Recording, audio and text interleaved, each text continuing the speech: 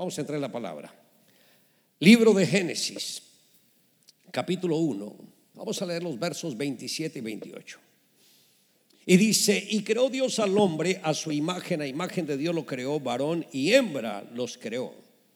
Y los bendijo Dios y les dijo: fructificad y multiplicaos, llenad la tierra y sojuzgadla, y señoread en los peces del mar, en las aves de los cielos y en todas las bestias que se mueve sobre la tierra. Diga conmigo: Señor Jesús, habla a mi vida, ministra mi corazón, que hoy tu palabra me sea revelada, para que yo la entienda, la guarde, la declare y la practique. Te lo pido, Dios, en el nombre de Jesús. Amén y amén. Y hoy me gustaría tratar sobre el tema restaurando nuestra imagen. Note que para hablar de este tema empiezo con el libro de Génesis, en la parte donde Dios dio el decreto. Y creó Dios al hombre a su imagen, a imagen de Dios lo creó, varón y hembra los creó. Recuerde, el cielo y la tierra pasarán, mas las palabras de Dios no pasarán. Cuando Dios pensó en la raza humana, pensó en la pareja. Creó Dios al hombre a su imagen. A imagen de Dios lo creó, varón y hembra. ¿Qué hubiese acontecido si solamente Dios hubiese creado hombre y no mujer? ¿Hubiese habido manera de reproducción? Si Dios hubiese creado dos hombres, ¿se imagina este mundo sin la mujer? Si Dios hubiese creado dos mujeres, ¿se imaginan este mundo sin el hombre? Y no entiendo por qué algunos dicen que hay que cambiar el aspecto de familia, que hay una idea mejor. Nunca podremos superar las ideas de Dios. Dios nos creó varón y hembra. Cada uno tiene su función, tiene su enfoque, pero Dios, al unirlos a ellos, de los dos hizo uno solo. Ahora, la cuestión no es cualquier hombre, no es cualquier mujer. Yo sé que muchos hogares pasan por crisis, pasan por luchas, y algunos en la primera prueba quieren abandonarlo todo y piensan que lanzarse a otra aventura será mejor. Se van a encontrar en muchos de los casos con todo lo contrario. Por eso el aspecto del hogar tiene tanta bendición, tiene tanta protección, que si el hombre tiene un hogar establecido correctamente, debe luchar por protegerlo con todo el corazón. El hombre viene a ser como el sacerdote que protege la familia. Razón por la cual el Señor Jesucristo dijo: cuando el hombre fuerte protege su casa, en paz está todo lo que él protege. Pero cuando viene otro más fuerte que él y le ata, saquea toda su casa. Trasladémoslo al concepto de ahora. El hombre fuerte, ¿cuál es? El hombre que decide establecer un hogar. Y note que toda la bendición de Dios la pone principalmente en el hombre. Si yo quiero hacer una convocatoria de familias y convenzo solamente a la mujer, los que asistirán de la familia, o si no importa lo grande que sea, serán 2 o 3 personas. Pero cuando se convence al hombre, él simplemente le dice a todos: quiero que me acompañen a esta reunión, y todos van. Por ejemplo, uno de mis cuñados, esposo de mi hermana, la mayor, muy apático al cristianismo, muy indiferente, pero 3 meses atrás me sorprendió que lo vi en la iglesia y me dijo que se sentía feliz de haber estado ahí, que iba a seguir asistiendo. Al domingo siguiente toda la familia estaba en la reunión. Y yo dije: esto nunca lo logró mi hermana. La importancia de que el hombre se comprometa, porque el hombre es esa cabeza. Pero ¿por qué a veces el hombre no se compromete, no le da el valor a la vida cristiana? Porque otro más fuerte vino y lo ató. Ese otro más fuerte pudo venir a través de una idea, una ideología, pudo venir a través de un vicio, pudo venir a través de una inmoralidad, puede venir en diferentes formas. Y ahí es cuando el hombre pierde toda su autoridad y deja de ser el hombre fuerte, y viene un poder demoníaco y empieza a tener el control de toda la casa. Por eso Jesús dice: cuando ese hombre fuerte controla la casa, él siente que hay paz en esa casa. Pero se requiere otro más fuerte que el que dominó a esa familia. Y ese otro más fuerte es Jesús.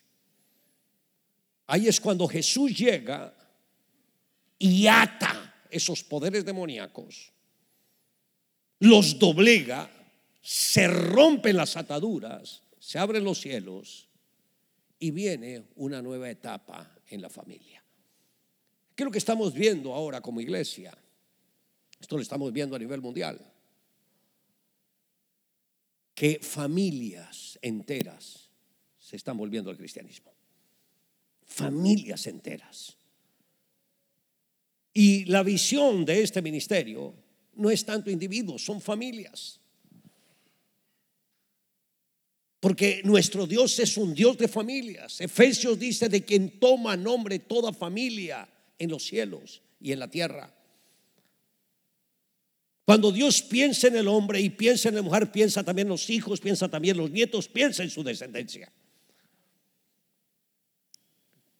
Qué difícil es encontrar familias donde puedan contar sus generaciones. Cuando uno pregunta por los hijos: no, está en otro estado, no, está en otro lugar, no. Y los nietos, por ahí una vez al año los veo. Nuestras hijas, a excepción de Lorena, todas se han casado con extranjeros. Johanna con brasilero, la mayor. La menor con brasilero. Lorena con colombiano, para guardar el honor de la tierrita. Y Manuela con británico. Imagínense, los esposos.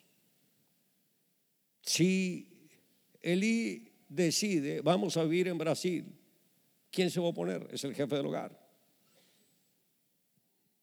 Si Lausinho, el esposo de Sarita, dice, vamos a vivir en Brasil, ¿quién se opone? Si Rich, el esposo de Manuela, decide, vamos a vivir en el Reino Unido, ¿quién se opone? Porque ellos son los jefes, las autoridades. Pero el Señor es tan bueno que a todos les puso en el corazón estar cerca de nosotros y trabajando por engrandecer la obra de Dios con el mismo espíritu, con el mismo sentir. Y por eso podemos disfrutar de nuestros nietos. Estos días en Colombia tenemos mucho trabajo por la parte política. Mi esposa se reactivó en la política y Manuelita la llama, mami, ¿será que este fin de semana nos puedes ayudar como abuela? Que tenemos un campamento. Y ella no le dijo, mi amor, no puedo, tengo compromisos. Ahí todos los compromisos pasan a segundo plano, allá estaré. Y nos vinimos para estar con nuestros nietos este fin de semana mientras ellos estaban en su campamento. ¿Por qué? Porque la bendición de Dios, tener los nietos, disfrutarlos, compartir con ellos. Vemos la reproducción y las generaciones. Ya tenemos 7 nietos. A partir de enero llega el 8º nieto y en marzo llega la 9ª. No la 9ª navideña, sino la 9ª nieta o nieto. Y es ver cómo Dios bendice las generaciones. ¿Y cuál es el sentir de nuestras hijas con sus esposos, de los discípulos nuestros con sus cónyuges? Es fortalecer las familias. Cuando las familias están fuertes, los problemas pasan a segundo plano, porque sabemos que cuando Dios está de nuestro lado, somos más que vencedores. ¿Cuántos dicen aleluya?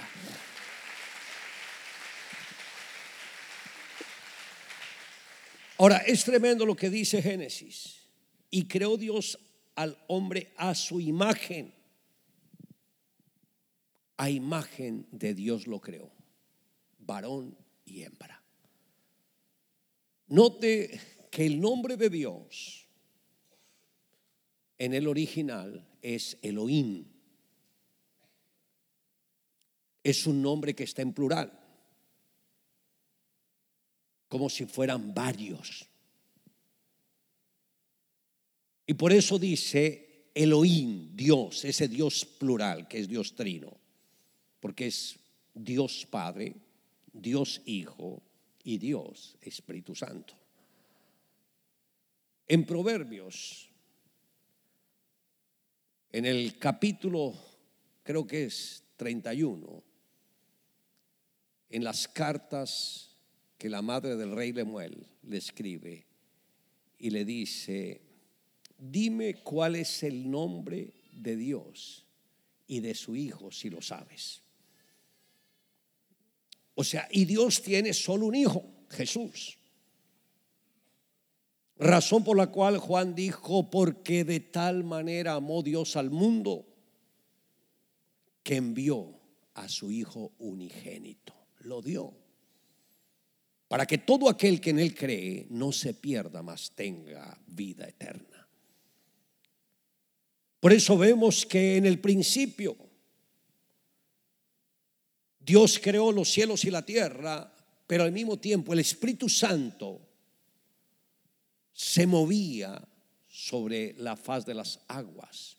Y ese se movía, empollaba como la gallina cuando empolla sobre los huevos. Dios es trino, Padre, Hijo y Espíritu Santo. Dios anda siempre en equipo.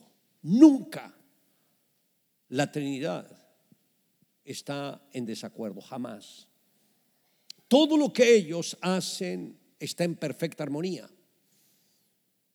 Y es un ejemplo de lo que Dios quiso hacer con el hombre. Una pareja, no que estuvieran peleando todo el día, porque hay hogares que no parecen hogares, sino parecen rines de pelea. Se hablan muchas veces sin palabras, con la mirada. El hombre con los gestos. Toma el diario. Se sienta y mira de rojo, como gruñendo, como diciendo: ni te atrevas a acercarte. Wow, qué hogar tan hermoso. Hogar, dulce hogar. Imagínese el hombre en la mañana, se levanta, va, toma su cafecito, toma el diario, a leer las noticias. Oh, qué espiritual ese hombre. Primero tiene contacto con las noticias que con la palabra. Empieza el día muy bien, wow, cargándose de problemas. Lo primero que uno tiene que hacer es leer la correcta noticia, que es la Biblia, la palabra de Dios. Es conocida como buena nueva, buena noticia. Ahí está su mejor noticia. Yo nunca leo noticias antes de leer la palabra y antes de orar. El diario no tiene que manejar el comportamiento de mi día. La Biblia es la que maneja el comportamiento de mi día. Por eso yo empiezo es con la palabra y con la oración. ¿Cuántos dicen aleluya?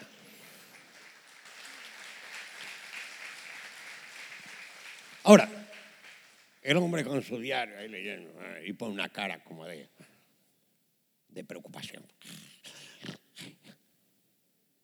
Y la mujer llega: cariño, ¿cómo estás? Bien.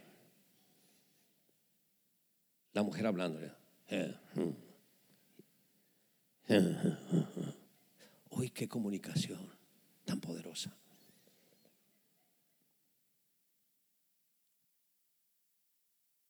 Cuando yo estoy leyendo la Biblia, leyendo el diario o con audífonos y llega mi esposa, todo pasa a segundo plano. Así estoy orando. Sé que el Señor no se va a ir. Ahí está. La noticia tampoco se va a ir, ahí está. Pero llegó mi esposa. Ella es luz que ilumina el día, que resplandece el alma, que fortalece las emociones. Todo pasa a segundo plano. Me habla y le presto toda la atención a ella. No solamente lo hago con mi esposa, lo hago con mis hijas, lo hago con mis nietos. Ahora que me ha tocado estar de abuelo, esté estudiando o en la computadora o haciendo cualquier cosa, y mi nieto dice: abuelo, esto, ya todo pasa a segundo plano, toda la atención para los nietos. Armonía. Si hay armonía en el matrimonio, tenlo por seguro, va a haber armonía con los hijos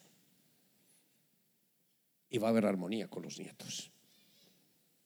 Algunos dicen que tienen hogares, pero no tienen idea de para qué es un hogar. Se cambiaron todos los conceptos.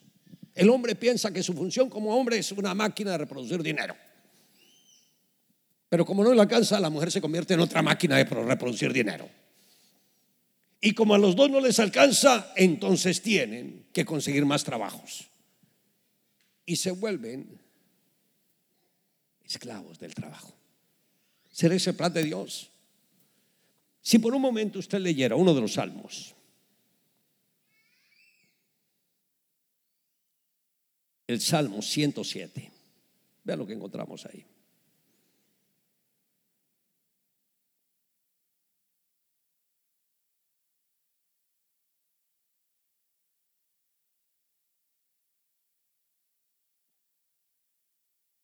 Salmo 107.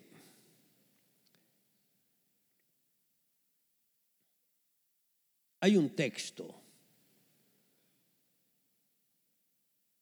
que está desde el verso 11 en adelante. Dice: por cuanto fueron rebeldes a las palabras de Jehová y aborrecieron el consejo del Altísimo, por eso quebrantó con el trabajo sus corazones. Cayeron y no hubo quien los ayudase. Luego que clamaron a Jehová en su angustia, los libró de sus aflicciones. Los sacó de las tinieblas y de la sombra de muerte y rompió sus prisiones.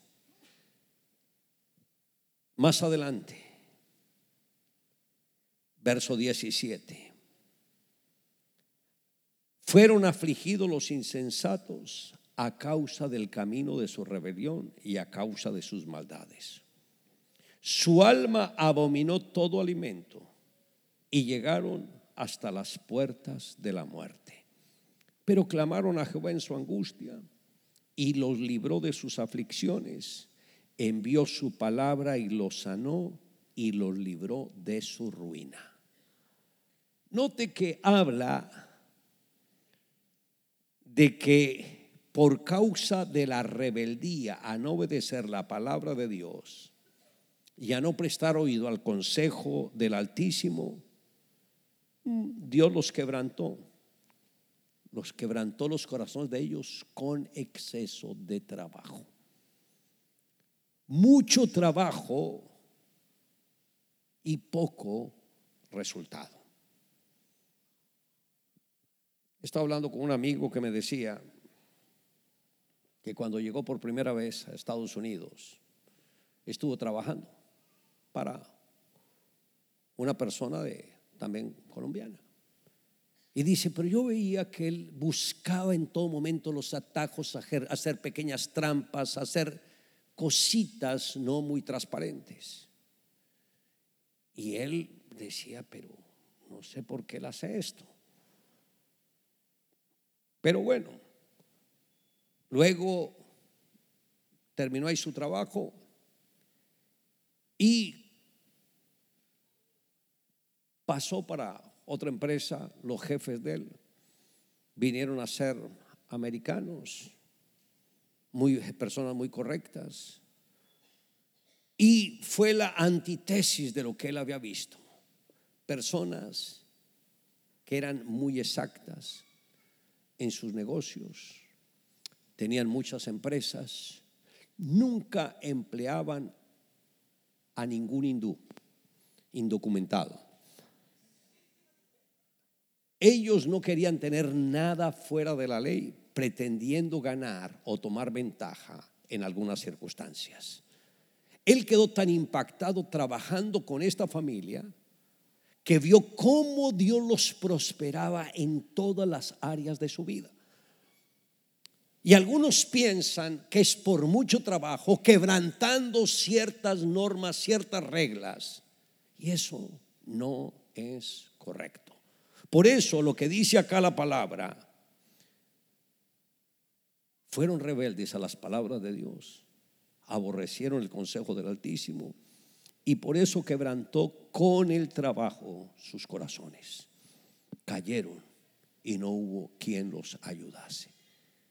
El mucho trabajo aplasta a las personas.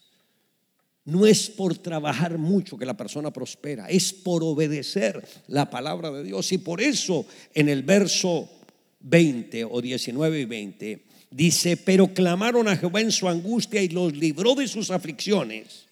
¿Y cuál era la aflicción? La parte financiera. ¿Cuál era la aflicción? Mucho trabajo y poco resultado. Y envió su palabra y los sanó y los libró de su ruina. Si fuese a construir lo que hemos construido en Bogotá para la iglesia, ahorrando juiciosamente cierta cantidad de dinero, nos podría haber tomado más de 100 años y no creo que lo hubiésemos logrado.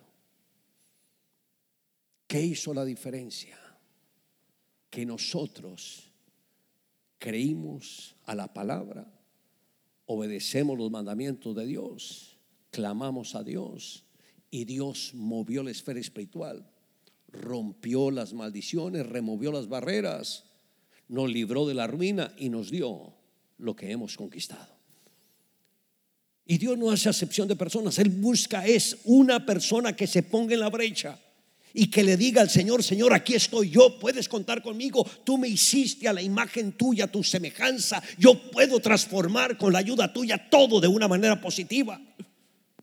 Debemos entender que Dios nos hizo a su imagen, a su semejanza, pero hemos dejado que el enemigo nos meta ideas incorrectas que van en contra de Dios, nos saquen del propósito divino, llevar una vida espiritual mediocre. No, debemos levantarnos como siervos de Dios con todo el corazón y engrandecer la obra de Dios.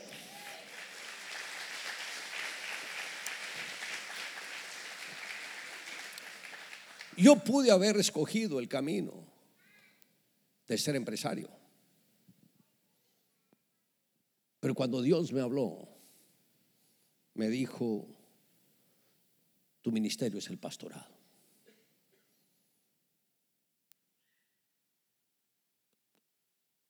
Y me dijo: sueña con una iglesia muy grande. ¿Por qué me llamó al pastorado? Yo estaba pensando que me iba a llamar la empresa, pero él me dijo: ¿acaso habrá una empresa mejor que la mía? ¿Acaso habrá un amo más excelente que Dios? Y me dijo: todo lo que tú necesites yo te lo daré. Y así es como conquisto todo. Yo necesito algo, le clamo a Dios y Él me responde.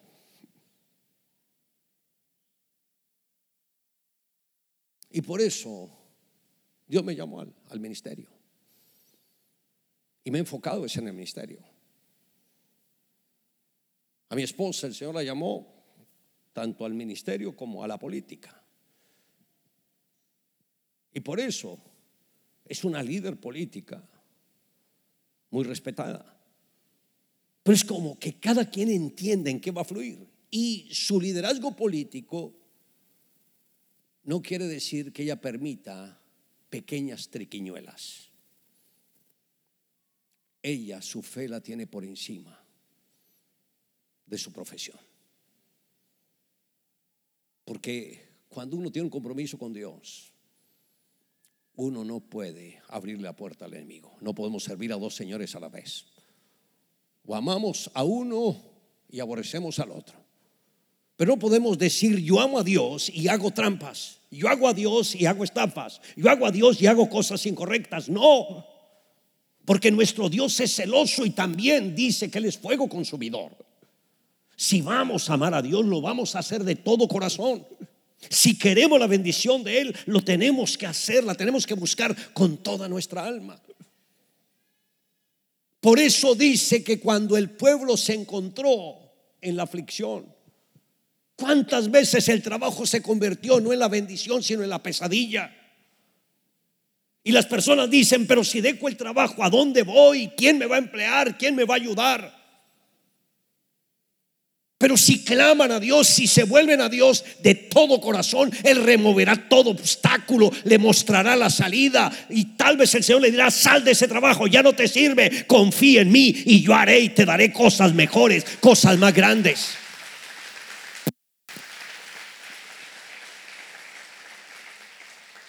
Todos nos encontramos en situaciones así.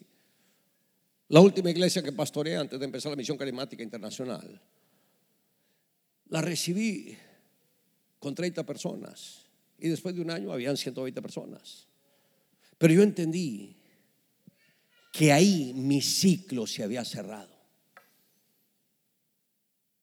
Y pasé la carta de renuncia sin saber a dónde iba. Lo hice por fe. Y 4 meses sin tener ni idea cuál iba a ser el siguiente paso ministerial. Y me hacían muchas ofertas, varias denominaciones. Cuando supieron que yo había renunciado a la última iglesia, me empezaron a buscar, a ofrecerme de todo, con todas las comodidades, con vivienda, con auto, con buen salario, etcétera. Y yo dije, no, yo no estoy buscando eso. A mí no me interesa eso. Yo estoy buscando la dirección divina. Y no acepté ninguna oferta, por tentativa que fuese. Yo no me quería mover por algo económico, por algún atractivo. No, yo quería moverme buscando la dirección de Dios. Y después de 4 meses de espera fue que Dios me habló y me dijo el tamaño de la iglesia que iba a pastorear, y me dijo que Él iba a proveer, y me dijo que Él iba a abrir las puertas. Y desde ahí, todo lo que Él me dijo se empezó a cumplir inmediatamente. Y vi cómo Dios abrió las ventanas de los cielos y empezó a bendecirme. Cuando tomamos la casa para la iglesia, era una casa de 2 pisos. En esa casa había funcionado la empresa con la que antes trabajaba. El gerente me invitó, ¿por qué no te mueves conmigo para España? Porque trasladamos la empresa a España. Y le dije, no, yo me quedo acá. Y me arrendó la casa. Pero yo no tenía nada en esa casa. No tenía ni juego de alcoba. Bueno, una camita pequeñita, pero bien interesante. No tenía sala, no tenía comedor, no tenía lavadora, secadora, nada. Y las sillas de las reuniones eran las que usamos como sala y como comedor. Pero nosotros sabíamos, estábamos cumpliendo el propósito divino. No pasaron 3 meses y un hermano colombiano que estuvo viviendo un tiempo en Venezuela y luego fue movido otra vez para Colombia. Él era ingeniero o es ingeniero, y me dice, pastor, es que me acaba de llamar la empresa y me dice que tengo que regresar urgentemente a Venezuela, y la verdad que no quiero llevarme todo lo que traje. He pensado en vendérselo. Y le dije, no, hermano, olvídese, ahorita no estoy para comprar cosas. Y me dice, no, este es el precio. Y cuando vi el precio, era un valor simbólico. Y yo le dije, pues debiste haberlo hablado antes, hombre. En un solo día, Dios me dotó toda la casa: juego de alcoba, juego de sala, juego de comedor, lavadora, secadora, nevera. Toda la casa quedó dotada de todo lo más óptimo por un valor simbólico. Al mes se me acerca de nuevo este hermano y me dice, ay, se me olvidó algo, hablarle de mi carro. Y quedé también con carro. Bueno, ese sí me cobró un poquito más, pero quedé también con carro en un solo momento. Y a veces nosotros pensamos que la prosperidad viene si trabajamos duramente, cuando el Señor dice, hijo, vuélvete a mí. Yo soy el dueño del oro y de la plata. Ten buenas relaciones conmigo. y yo suplo todas tus necesidades conforme a mis riquezas en gloria. Yo sé que hay hombres que batallan mucho en lo financiero y por eso piensan que deben bajar sus estándares espirituales.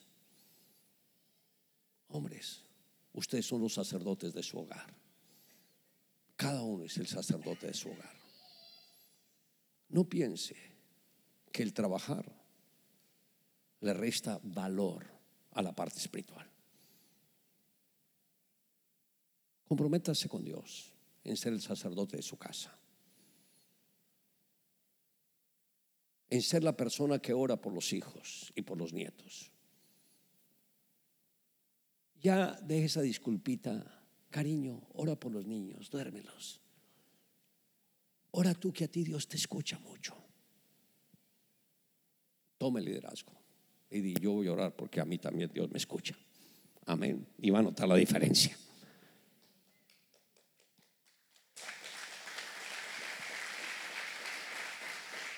Mis nietos, no importa en qué país se encuentren, tienen un malestar, tienen una gripa, se golpean con algo, llaman al abuelo: abuelo, ora por mí. Donde quiera que me encuentre, y todos ven milagros, oran por mí. Mis hijas, donde quiera que estén: papi, ora por mí. Nunca llaman a la mamá para pedir oración, porque saben que yo asumí el sacerdocio en mi casa. Pero esto es lo mismo que tienen que hacer todos los hombres: asumir que son los sacerdotes del hogar, que el hombre es el hombre fuerte, el que protege la casa, el que bendice la familia. El hombre también debe bendecir a la mujer. Lógico, la mujer debe bendecir al marido, no maldecirlo. ¿Y cómo lo pueden maldecir? Tacaño, miserable, siempre me deja y cualquier cosita, no se da cuenta de las necesidades que uno tiene y quiere que uno le esté rogando: mi amorcito, dame. Ya que no, ya no maldiga más a su esposo, bendígalo. Y aunque no afloje nada, dile: mi amor, eres próspero, mi amor, eres regeneroso. Aunque el hombre se revuelca y lo estás bendiciendo, estás cambiando la naturaleza de él. No lo vuelva a llamar tacaño, llámelo mi generoso.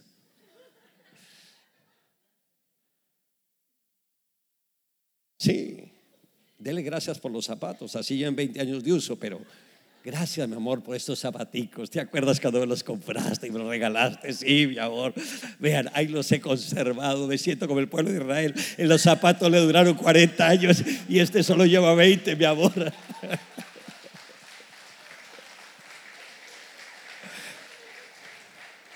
Bendígalo.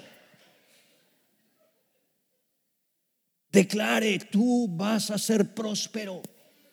Las puertas se van a abrir, Dios te va a dar provisión, Dios te va a dar abundancia, Dios está contigo, yo te respaldaré en oración. Bendígalo y va a ver que todo cambia. ¿Y sabes por qué yo he prosperado? Porque tengo una mujer que todos los días me bendice, porque hay poder en las palabras de las mujeres. Y si alguna vez de pronto dijo algo así incorrecto del marido, arrepiéntase y dile: ay, Señor, perdóname, cancelo esas palabras que dije mi marido. Señor, es que está enojada porque me sacó la piedra y siempre la dice cargando, pero bendígalo. Bendiga a los hijos. Oye, este vago que yo ya ni sé cómo hablarle. Oye, ya no trate más de vago, ya no lo trate de perezoso. Pero usted sí que no va a dejar la pereza. No le hable así. Diga: Señor, bendigo a mi hijo que se durmió tarde porque estaba orando, alabando tu nombre.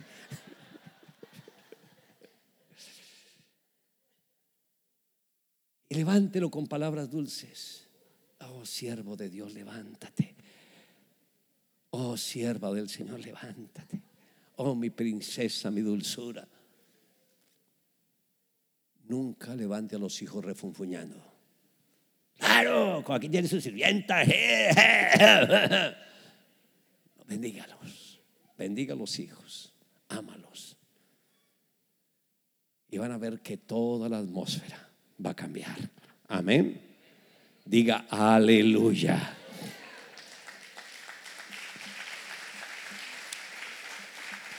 Y en su casa, eliminen todas las palabras negativas. Recuerde, estoy hablando palabras negativas. Pero si allá nadie dice palabras negativas, ¿eso usted lo cree? Me gustaría pasar una tarde con ustedes y solamente ver lo que ustedes ven por televisión y oír lo que se dice a través de la televisión. A ver cuántas palabras vulgares y maldicientes salen a través de esa pantalla chica y ustedes las toleran y no se inmutan y siguen viendo la película. Uno tiene que cuidar su oído de lo que oye, aún a través de esas películas, su mente de lo que ve, aún a través de esas películas. Tener un hogar de acuerdo al temor de Dios implica que tenemos que seleccionar lo que vemos y lo que oímos. ¿Lo están entendiendo? Protegiendo su vida, protegiendo su imagen, protege la de sus hijos. Y al proteger la vida de sus hijos, está protegiendo la de su descendencia. Vean cómo Dios quiere que la imagen de Él se restaure en nosotros, que podamos tener el mismo carácter de Jesús. Felipe le dijo al Señor: ay, Señor, por favor, ya muéstranos al Padre y quedamos satisfechos. Y el Señor le dice: Felipe, tanto tiempo hace que he estado con vosotros y no me has conocido aún. ¿Acaso no sabes que el que me ha visto a mí ha visto también al Padre? ¿Cómo pues me dices tú, muéstranos al Padre? Ver a Jesús es ver al Padre. Alguien te dirá: por favor, muéstranos a Jesús, y quedamos satisfechos. Dile al discípulo: ¿cuánto tiempo llevo enseñándote y no me has conocido aún? ¿No sabes que el que me ha visto a mí ha visto a Jesús? Porque Jesús vive dentro de mí. O es de los que dice: no me mire a mí, no me mire a mí, mire al Señor, Él sí es perfecto. Yo no, pero vean, yo le hablo de Jesús, pero no me mire a mí.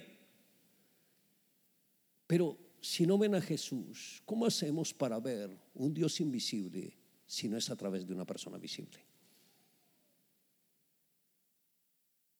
Pablo, ¿qué dijo a sus discípulos? Sed imitadores de mí, así como yo lo soy de Cristo. Si no puedes ponerte como ejemplo de Jesús, entonces ¿qué ejemplo le vas a dar a las personas? ¿Por qué Pablo se pudo poner como ejemplo? Él lo dijo: con Cristo estoy juntamente crucificado. Ya no vivo yo, vive Cristo en mí. Y lo que vivo en la carne lo vivo en la fe del Hijo de Dios, el cual me amó y se entregó a sí mismo por mí. ¿Alcanzan a entender? ¿Cuántos creen que necesitan que de verdad la imagen de Jesús sea restaurada en sus corazones para que ustedes se conviertan en esos instrumentos en las manos de Él? Levante la mano. Por favor, se van a poner en pie.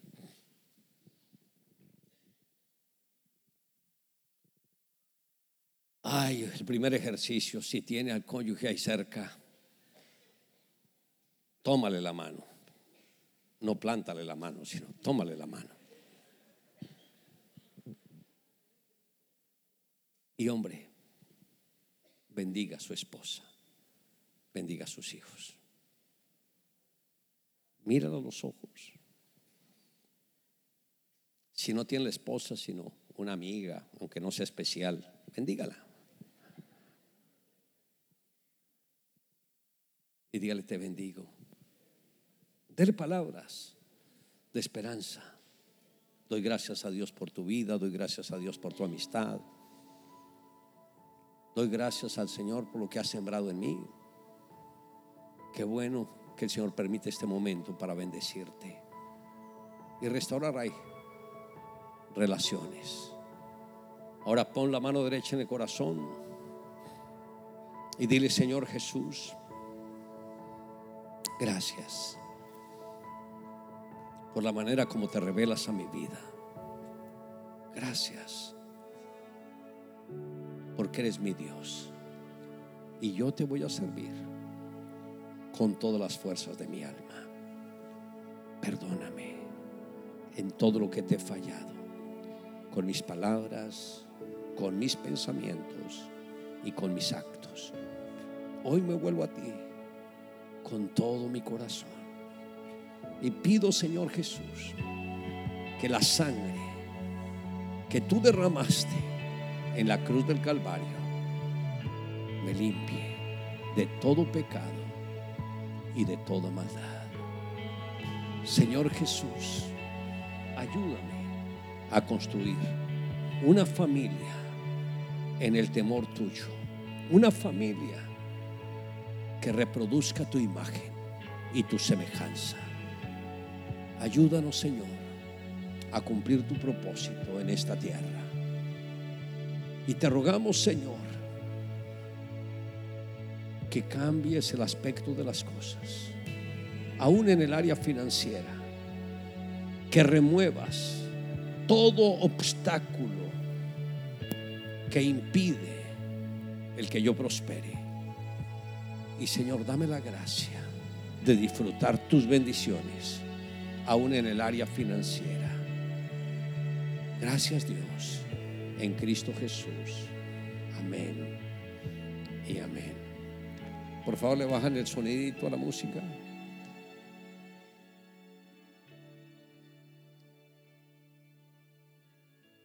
Y hoy le van a decir a Dios: